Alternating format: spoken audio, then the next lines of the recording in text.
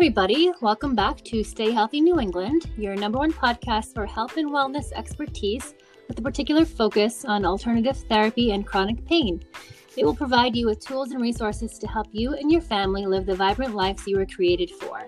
I'm your host, Dr. Jessica Papa, women's health and myofascial expert, trained physical therapist, successful business owner, and best-selling author from Rhode Island. Each month, I'll be calling upon the expertise of qualified professionals in health, fitness, nutrition, and emotional well-being to bring you the most cutting-edge health information, giving you the tools you need to start living your best life today. And I'm happy and excited to have Dr. Marcy Crouch with us today. She's a physical therapist. She specializes in women's health, receiving her doctorate from the University of Southern California, and has gone on to complete extensive training in women's health. She focuses on treating things like pelvic floor dysfunction, pregnancy and postpartum, musculoskeletal issues, as well as breast cancer, rehab, and so much more. Marcy, welcome, and thank you so much for being here with us. Of course. Thank you so much for having me. Happy to be here. Happy to have you. And your clinic is called Restorative Pelvic Physical Therapy. Tell us a little bit about that. Sure. So I opened up a practice in 2018 that is a private practice in the Los Angeles area.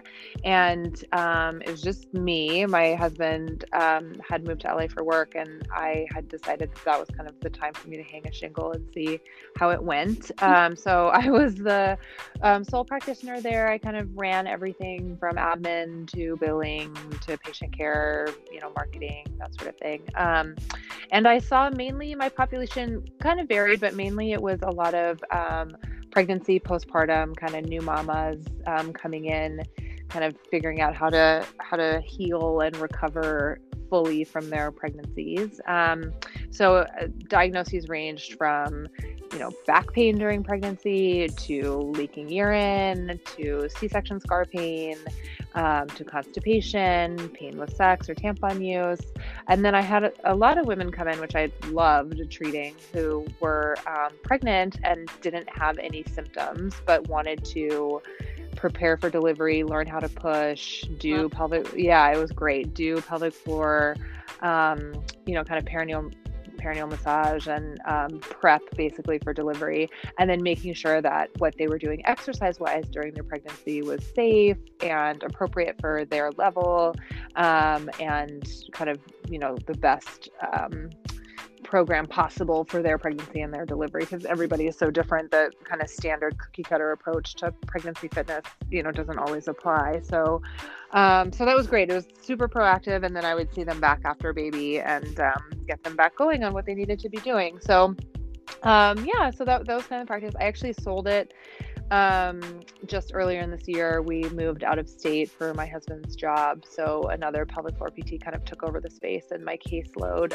So it's still out there in LA. It's just operating under a different name. I still own the name in case I decide to open here in Alabama, but as of right now, and with COVID and everything going on, I'm not seeing patients in person, but hopefully that will change, and we'll get back in the clinic at some point.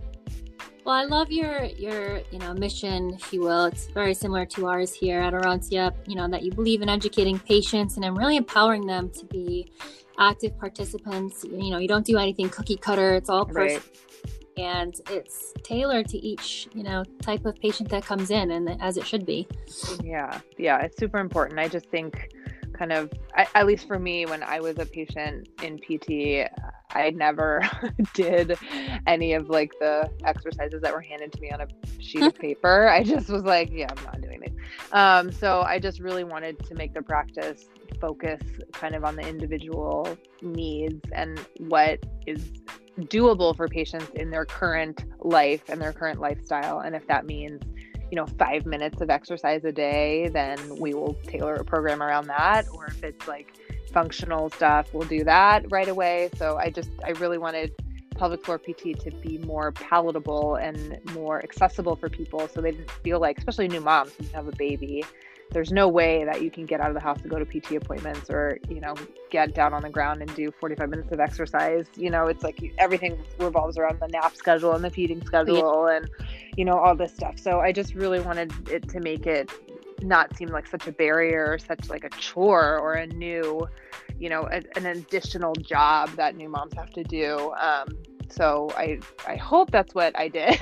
I hope that's how they felt. But yeah, so it was really great kind of being out on my own for a while. Oh, it sounds great. And thank God for telehealth for these new moms. So at least they have some way of getting there. But on that note, for all those listening, Marcy and I met on the New Age platform of Instagram recently. And I first noticed her page. Her page is called the Down There Doc on Instagram. Go ahead and give her a follow. It's an awesome, very well put together page. And thank you. It's just visually attracting, and it makes you kind of want to read more after you see the images. So I saw a post of hers, and it was a picture of a pad, a liner, and it had, glitter on it. And I'm like, oh, this is different.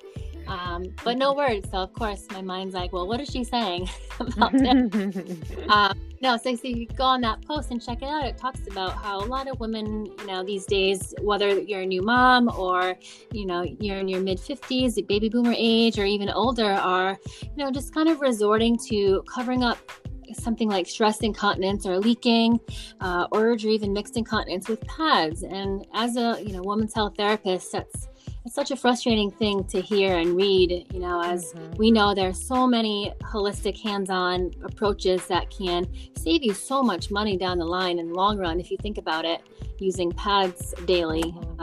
So go ahead and tell us a little bit about the inspiration for that post and for everybody listening. Yeah, so it's tricky. It's tricky being a pelvic floor PT, because we do rely on products like pads, specifically pads that are designed to collect urine.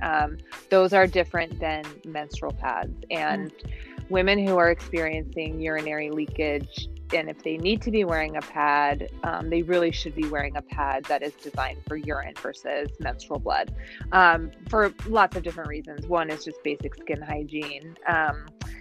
There's a lot more fluid that comes out with urine versus blood, and the urinary pads are designed to like wick that moisture away, so your fragile vulvar tissue isn't like sitting in damp pee all day.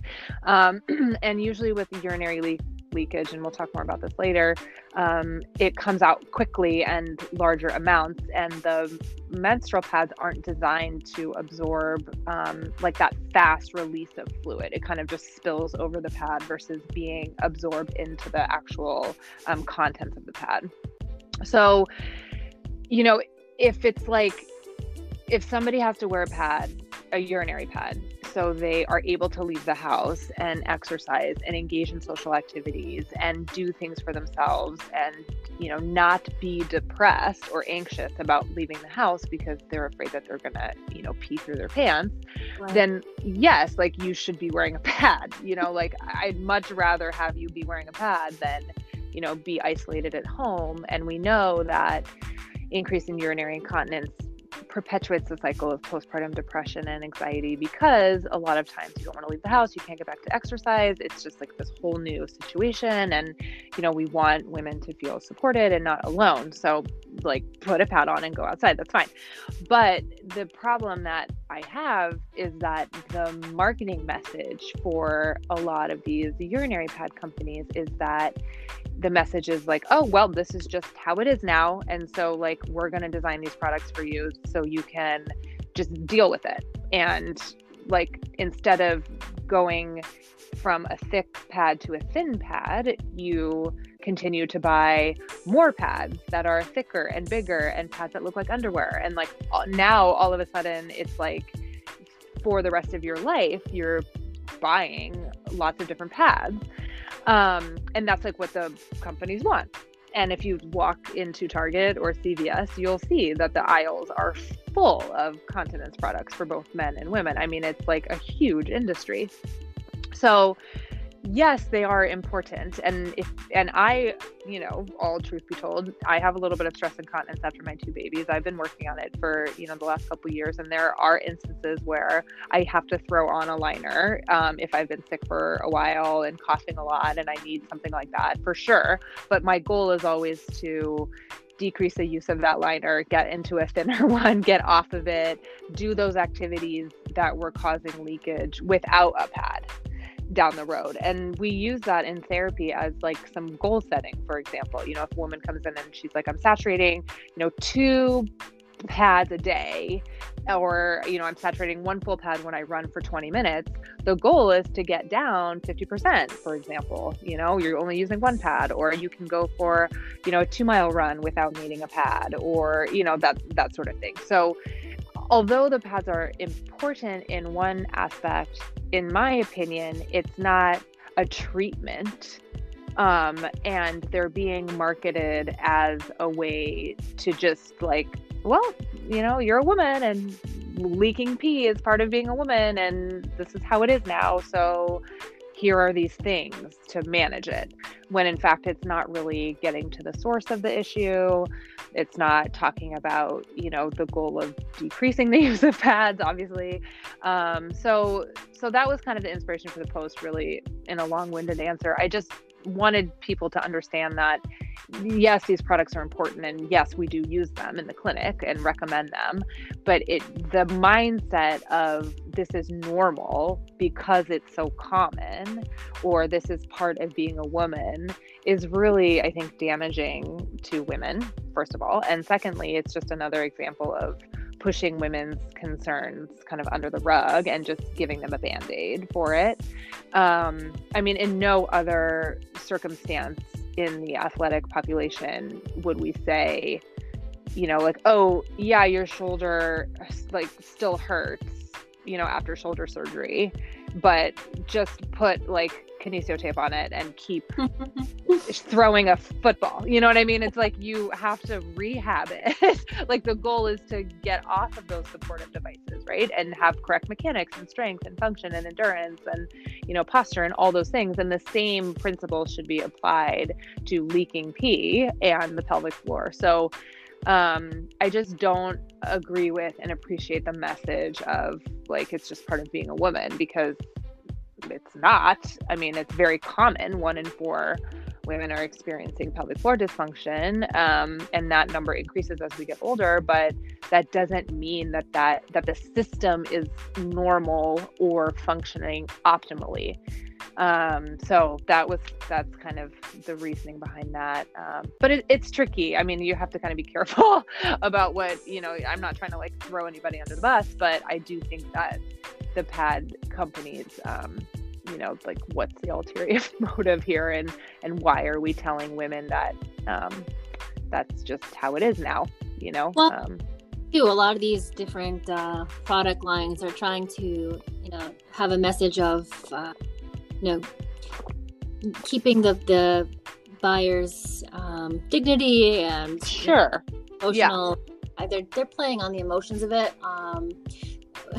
Smart marketing. So, it's where's the, and this is another reason why I'm doing this, these types of podcasts, really just get the word out that the first line of defense, should be seeing a women's health specialist who, might say, hey, that's okay that you're using, a liner for now, but our goal can definitely be to get you off those and right.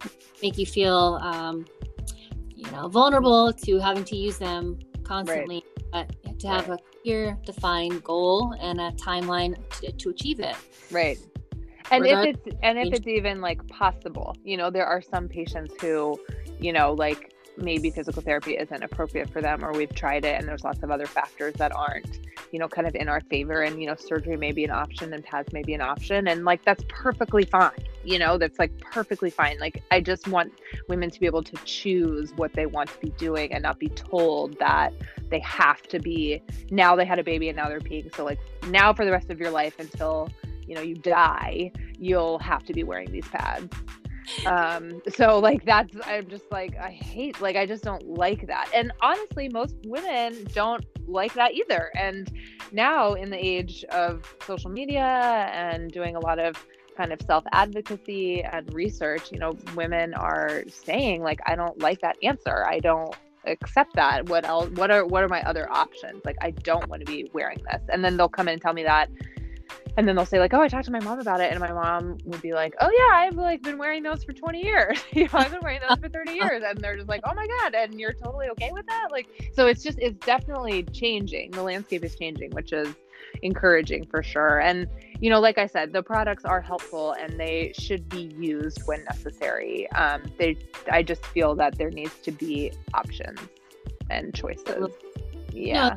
A common thing that we treat here, like we were talking about earlier, is stress incontinence, and a lot of times it is a reflex that can be trained along with pelvic floor muscles control training. And it's important things to keep track of, your habits, your dysfunctional bladder habits. And I'll go over just a couple of those, and then we'll segue into some more specific questions for Dr. Marcy about incontinence. So just some things to keep in mind for dysfunctional bladder habits that you might have. Any of the following are, really could lead to long-lasting troubles. And a couple of those things are just in case peeing. So if you're going out to check the mail and your mailbox is at the way end of the driveway and you think maybe I need to just go to the bathroom because you have, that sensation, then try to really only go if you really have to go. No repetitive just in case, because that leads to dysfunctional habits and, this programmed response for the bladder to basically empty before it's ready. Another one is straining to pee. A lot of times people will tell us here that they're forcing the urine out and it doesn't really come from a relaxed place of the pelvic floor, and that's not healthy. Semi-squatting on the toilet is another one. And I know this is a whole nother podcast probably, but if you're in a public place, try to cover the toilet, down so that you can sit comfortably and have your pelvic floor muscles relax. Again, we were just talking about this one, but try not to do your Kegel exercises on the toilet. If you have been prescribed those exercises by a women's health therapist, it might confuse your bladder and muscles by doing them on the toilet. So it's better to just do toileting, don't mix the two. Don't strengthen while you're trying to relax those muscles. And a couple other ones for good healthy habits would be to, like I said, sit all the way down in the toilet when you have to use the bathroom. Urinate every 3 to 4 hours on average.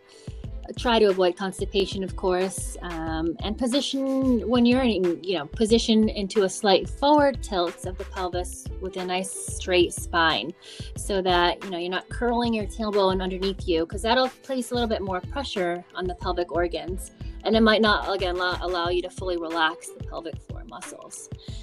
And with that in mind, we're going to talk about now incontinence with pregnancy. So, Dr. Marcy, is that common for you? Do you find, incontinence with pregnancy?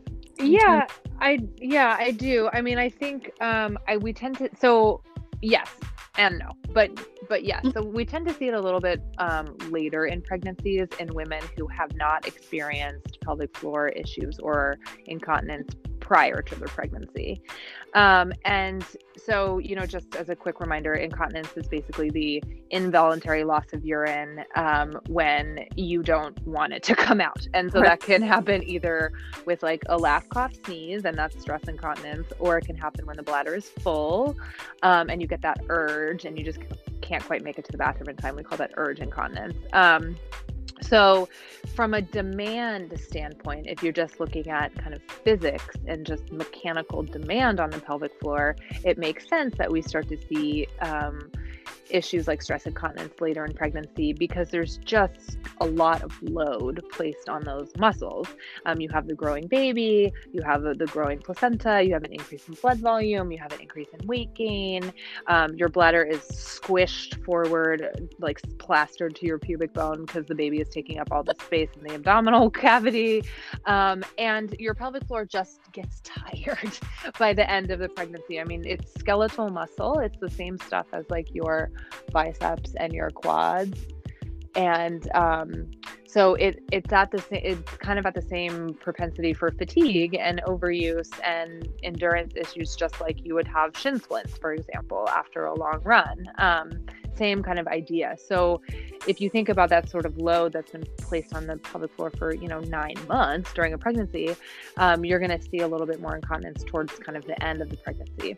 Now, in women who have had leaking after their first deliveries, for example, or second deliveries, then they might experience leaking earlier in a subsequent pregnancy. And I see that a lot as well. Or if they get sick during a pregnancy and they have a cold or the flu and they've been coughing and sneezing a lot, again, that's just more downward pressure on the pelvic floor, and that will contribute to a little bit of just too much pressure down there.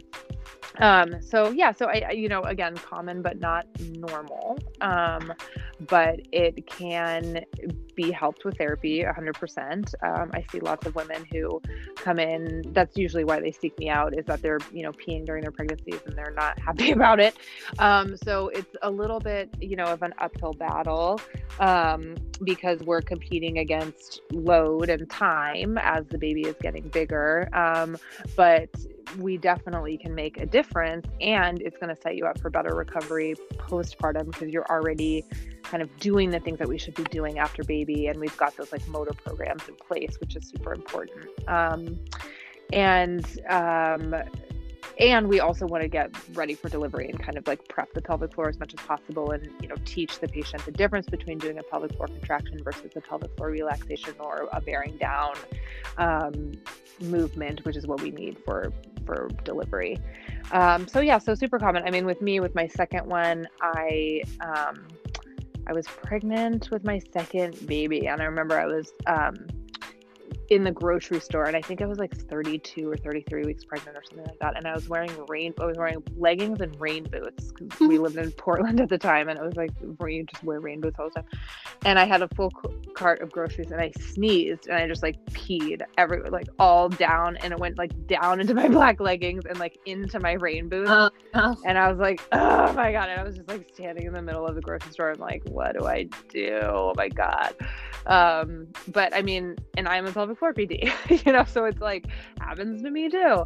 But that did not happen with my first pregnancy at all. It was definitely more, with the second one. And I had big babies both times. So more common, I think, in subsequent pregnancies and kind of towards the end. Yeah. And like you mentioned just a minute ago, that if you haven't had the issue prior to pregnancy, whether first or second, what is typical that, how do people come to find the service if they don't know that it could happen? During their pregnancy, you mean? I think a couple things. I think that they talk to their friends and they're like, oh my God, I just peed, when I was like picking up my toddler, or I just peed when I sneezed, and they'll say like, oh, me too, because that's very, very common. And either, their friends will be like, oh, I heard about pelvic floor PT, or I saw a pelvic floor PT, or I heard a pelvic floor PT talk on, like at my mom's group, or they'll mention something to their physician. And, sometimes the OBs or the midwives will say something about physical therapy. Unfortunately, sometimes they don't, or they'll say like, oh, well, it doesn't make sense to do it now. It's not gonna do anything for you now. You might as well wait till the end of the pregnancy. Or I've heard sometimes healthcare providers will say like, don't do it at all until you're done having babies, and even then it won't help, so you might as well just have surgery. So I've heard lots of things, but I think, like I said earlier, nowadays people are doing a lot of their own research and doing a lot of kind of investigating online and on blogs and social media, and they're finding that this is something that's available to them. I rarely would get physician referrals at my practice in LA, maybe one every 3 months. Most of my caseload was all self-referral. They found me on Instagram, found me online, read my blogs, had a friend that saw me. I didn't really market to the physicians, because I knew that most of my patients were coming from word of mouth and direct to consumer stuff. So I didn't really need to in that setting. So I think it's just a lot of self-referral and people being like, I don't like this. What are my options? Right. Just taking their health into their own hands a little bit. Yeah. Which is what should be happening anyway. Absolutely. A couple things that come up here regularly that I'll have you address. Some are myths for sure. That childbirth can weaken the bladder. Mm-hmm. Can you talk about, age with that? Sure. Like age of the patient. Yeah. So, I mean, when you say weaken the bladder, we kind of have to like be cognizant of like nomenclature here. So a lot of times people say like, oh, I have a weak bladder. Oh, I have a small bladder. And like, oh, it's my bladder. And there is a muscle that goes around the bladder called the detrusor. And this is the muscle that basically contracts and pushes urine out via that contraction. So as the bladder is filling, in a perfect world, the detrusor muscle is lengthening, so the bladder can fill like a balloon with urine. And during that time, the pelvic floor muscles, which sit at the bottom, around the vaginal canal and around the urethra, are contracting to counteract that pressure. And then the opposite happens when we make the decision to void. When we go to sit down to pee, the pelvic floor muscles relax and the detrusor muscle around the bladder contracts and pushes urine out. In a perfect world. So if somebody, says they has a weak bladder, quote unquote, like a young, healthy female is saying they have a weak bladder, what does that mean exactly? What are they referring to? And oftentimes it's more the pelvic floor muscles and the muscles that surround the sphincters to the urethra and the bladder may be weak, or oftentimes they can be too tight or too short and that therefore not performing correctly. So urine is leaking out, or there's like a coordination problem, like there's a little bit of dysfunctional contraction and relaxation of the pelvic floor muscles. And this person, let's just say this is like a healthy female, no babies, young, maybe in their 20s, they might have had experiences kind of throughout their life that's giving us clues to what their bladder and pelvic floor is doing. Like, maybe they always had a big urge to pee and only a little bit comes out, or maybe they're peeing frequently, like every, 15, 20 minutes, maybe they can't get through a movie, maybe they're just always feeling that urge to pee. And maybe that's what they're coordinating with, like a weak bladder. So it's hard to say exactly, but I mean, childbirth will definitely put more demand on the pelvic floor muscles, which then can contribute to kind of like a low tone pelvic floor dysfunction, prolapse, leaking urine, that sort of thing. But the detrusor muscle around the bladder might be fine. It's just more of like a load kind of physics issue on the pelvic floor muscles.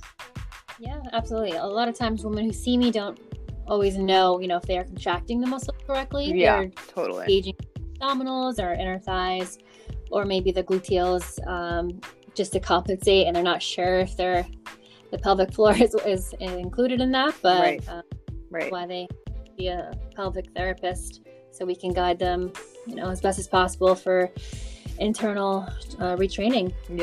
Yeah, for sure. And there's actually been studies published on women who are just verbally instructed on how to do Kegels, and it's a very high number of them performing them incorrectly. Oh, yes. Yeah. So it's hard to do. Don't just go through them. Yeah. No, right. Exactly. Don't just squeeze your vagina at a stoplight. It's like they're very hard to do, and there's a lot of moving pieces that people don't realize.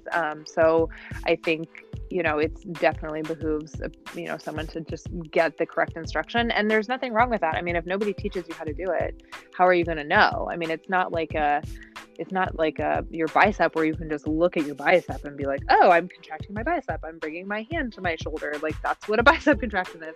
With the pelvic floor, it's so much different. You can't see it. It's in a different plane. It's bilateral. Like, there's all these factors that make it very challenging, and there's no reason to feel like, oh, I should know how to do this, because you shouldn't. I mean, especially if there was, a pregnancy or a surgery or a trauma or something like that, it definitely disrupts kind of the normal motor programming down there. So it's very hard to do. And I work on it all the time. Likewise. Yeah. One of the things we do here when we have our in-house workshops, women's health workshops, is we have everybody do them together by basically contracting everything. We'll have them contract their feet into the ground as they sit, tighten their fists, their jaw, their thigh, like literally engage everything they can possibly engage. And then we literally do that for a half hour. We peel away one layer at a time. So they really get a sense of what's contracting and what's not. And it's meant to, fatigue you, of course, but at the same time, peel away.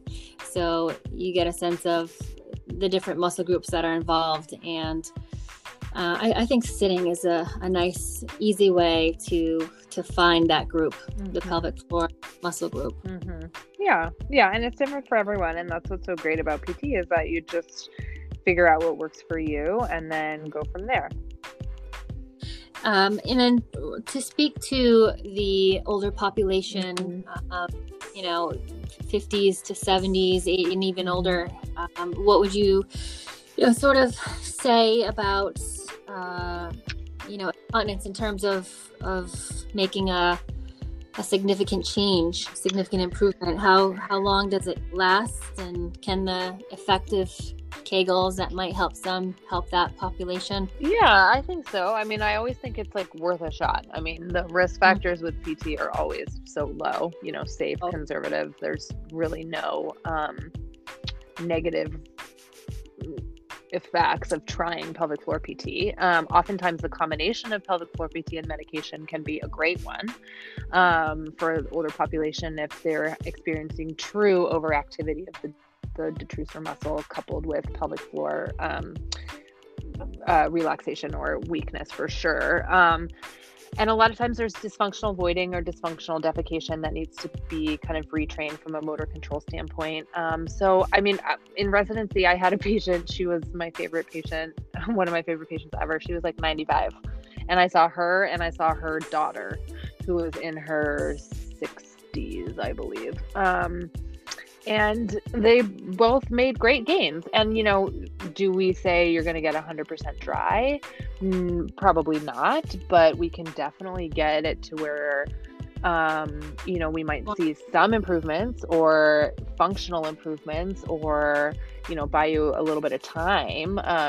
Sometimes the number one reason that older women are admitted into skilled nursing facilities is because of incontinence. And so maybe if we hit it a little bit earlier, that will be delayed, or, they'll be safer when they're trying to get out of their bed at night, and rush to the bathroom. If we can delay that, and have them not fall or not have a problem, not making it to the bathroom at night, then that might, give them a little bit more improved quality of life and that sort of thing. So we do see more bladder issues around like menopause and kind of in that post menopausal stage of life due to hormonal components and the loss of estrogen. And oftentimes, people will be wearing Depends pads or adult diapers pretty constantly. So from a skin breakdown perspective, we want to get them drier, and from a functional perspective, we want to get them drier and that sort of thing. So, I mean, I do think that there are gains to be made. Oftentimes it's multidisciplinary. I never say like PT is like the only thing that will help. But at least if they go in for an assessment, then we can determine what's a reasonable expectation for prognosis and goals, and what other team members we need to get on board, whether it be urogyne or colorectal, or does there need to be medication, does there need to be topicals, what's happening here. So yeah, I think any age would benefit, and I don't think it's ever too late. I mean, my patient in her 90s started in her 90s, and she was and she was awesome. So I think appropriate for everyone, and really should be the first line of defense, in my opinion, but I'm biased, of course. Yeah, I agree. So many reasons exist for why these different scenarios happen with everybody. So it's not just pregnancy. There's so many other factors, and it is a very, very common issue. So nobody should feel like, they're the odd ones out. We need to keep doing this kind of thing and talking about them more, and making sure that we're all getting into the right hands so that we're doing the right things to address, these different issues that come up. And that way, the goal for everybody really is to learn more about their bodies so that they have a better idea of what the true issue is and how they can best address it without just covering it up. Right. Yeah, and I tell my patients all the time, I'm like, listen, you know your body best. Like, I'm here to help you navigate this and like get a plan together and kind of coach you through it. But I mean, my patients know their bodies better than I do. So you really have to work together and kind of figure out what the best course of action is, without assuming that, every program is going to work the same for everybody, because it definitely won't. Absolutely. Individualized, and also just maintaining that open communication throughout the whole, therapy experience is really the best thing. And even if you complete your plan of care, really consider follow-up care just for tune-ups and check-ins. We should all be doing that. It's not just like your doctor who requires you to go once a year. There's a lot of things that happen within the course of a year. Right. We want to future-proof our bodies and really, have the best possible functioning body that we can possibly have for the longest possible time. Yeah. So on that note, thank you so much, Marcy, for welcome. Sharing your expertise with us, fellow women's health specialist. Happy to. Oh, you've got 2 little ones to get back to. Yes. Much more anytime, but real quick, just share your information with everybody in case they want to follow you or get in touch. Oh, sure. So my Instagram handle is @thedowntheredoc, and the best email to reach me if anybody wants to email me is marcycrouchllc@gmail.com. I'm right in the middle of kind of like rebranding and kind of getting a new website together. So my old website was my clinic website, which is restorativepelvicphysicaltherapy.com, and it's still up, and there's still a lot of good information on there, and the blogs are on there, and some more kind of like clinic-centered information is found on that site. But I'm working on building a new one and kind of transferring some of that information over. And in the next few months, hopefully I'll be putting out some online content as well, which will be featured on the new website. Yeah. It's some video content I've actually been trying to do for the last year. And my plan, I've been working on it for a long time, and I've finally kind of got it where I want it to be. And my plan was when we moved here to Alabama was that because we're going to be in preschool, and then I wouldn't be in the clinic, so I'd have time to start to film this. And then COVID happened, and so now I'm like no time to do that because I have the kids. But hopefully in the next few months, if things start to kind of settle down a little bit, I'll be able to carve out some time and do that. But that will be coming out hopefully soon-ish, at least by the end of the year. So that will be featured on the new website too. But all of those updates and new information will be on my Instagram all the time, whenever I roll that stuff out. Yeah. Very responsive on Instagram and email. So yeah, those are the 2 best ones. Reach her there. All right. Well, thank you again. And everybody, look out for this episode coming up in the next week. So we will share it with everybody. Okay. Thank you so much. All right. Bye.